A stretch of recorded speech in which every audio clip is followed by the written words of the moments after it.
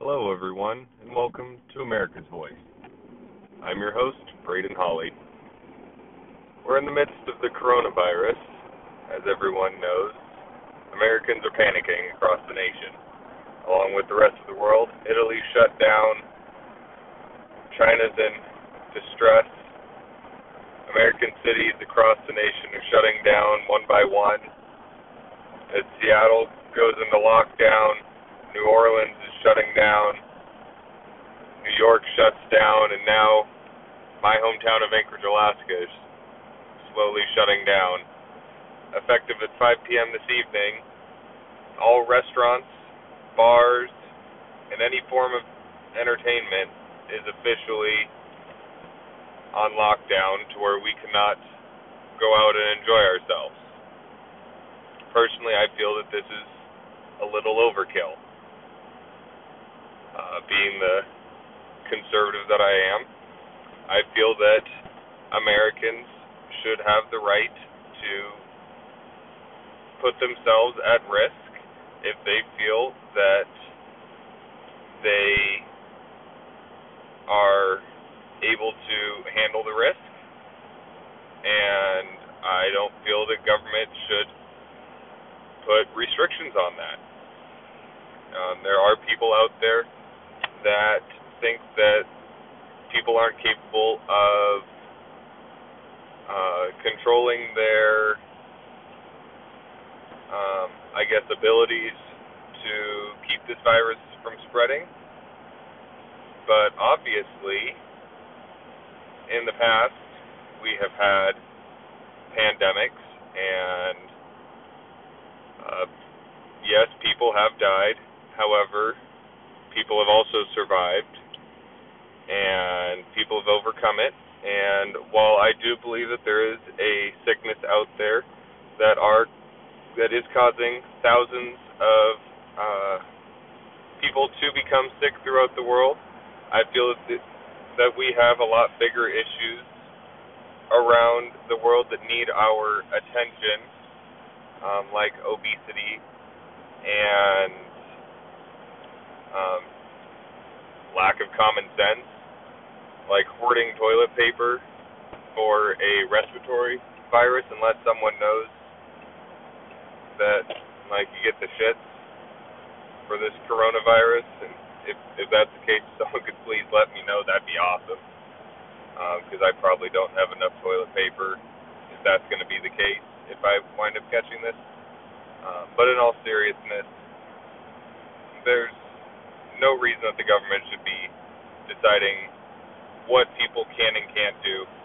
For instance, yesterday my wife and I decided to go see a movie.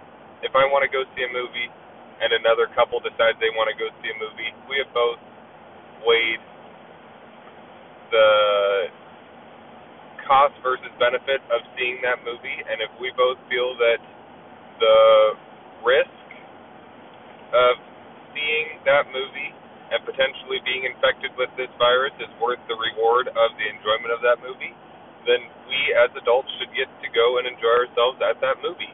And if the workers that work at that movie theater feel that the risk of being infected with the virus is worth the reward of their paycheck, then they should be able to go to work and collect that paycheck. And if they don't, then they should be able to take that time off. It shouldn't be up to the government to decide whether they should be able to get their paycheck or not. And I think that for those people that think that Bernie Sanders is going to be the next great president of the United States, they're getting a little dose of socialism right now, as people are running terrified to Costco for their toilet paper and their Spam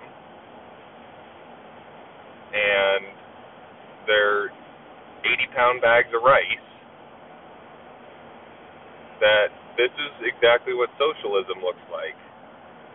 And if you decide to vote Bernie Sanders in, this is what at least 4 years is going to look like, is the government deciding when you get to get up in the morning and when you get to go to sleep at night and when you get to go to restaurants to eat or if you get to go out to restaurants to eat, or if you get to go to a bar on St. Patrick's Day and drink green beer, which, newsflash, people, we don't get to do this year. And I've never gotten to do that. Partially because I'm not a big beer drinker, I'm more of a whiskey person, but that's neither here nor there. But we don't get to do that this year because some people decided to panic over something that is a little worse than a common cold.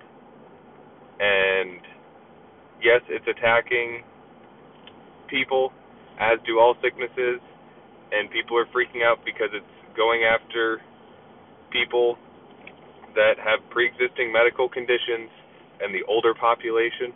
But guess what? So does every illness. Every single one goes after the older population and people with pre-existing medical conditions. Literally every single one. So, if you're that afraid, go out by yourself or hunker down in your basement. Eat your rice and your Spam. Make your little teepee fort. And let me just go drink my green beer. If you have a shot or two of whiskey. And let me just enjoy my St. Patrick's Day and watch a goddamn movie in peace. That's all I really have to say about this. But just know that if you vote for Bernie and don't jump on this Trump train, your next 4 years is going to be socialism. And this is a little bit of a taste of what that's going to look like. So just be prepared for that.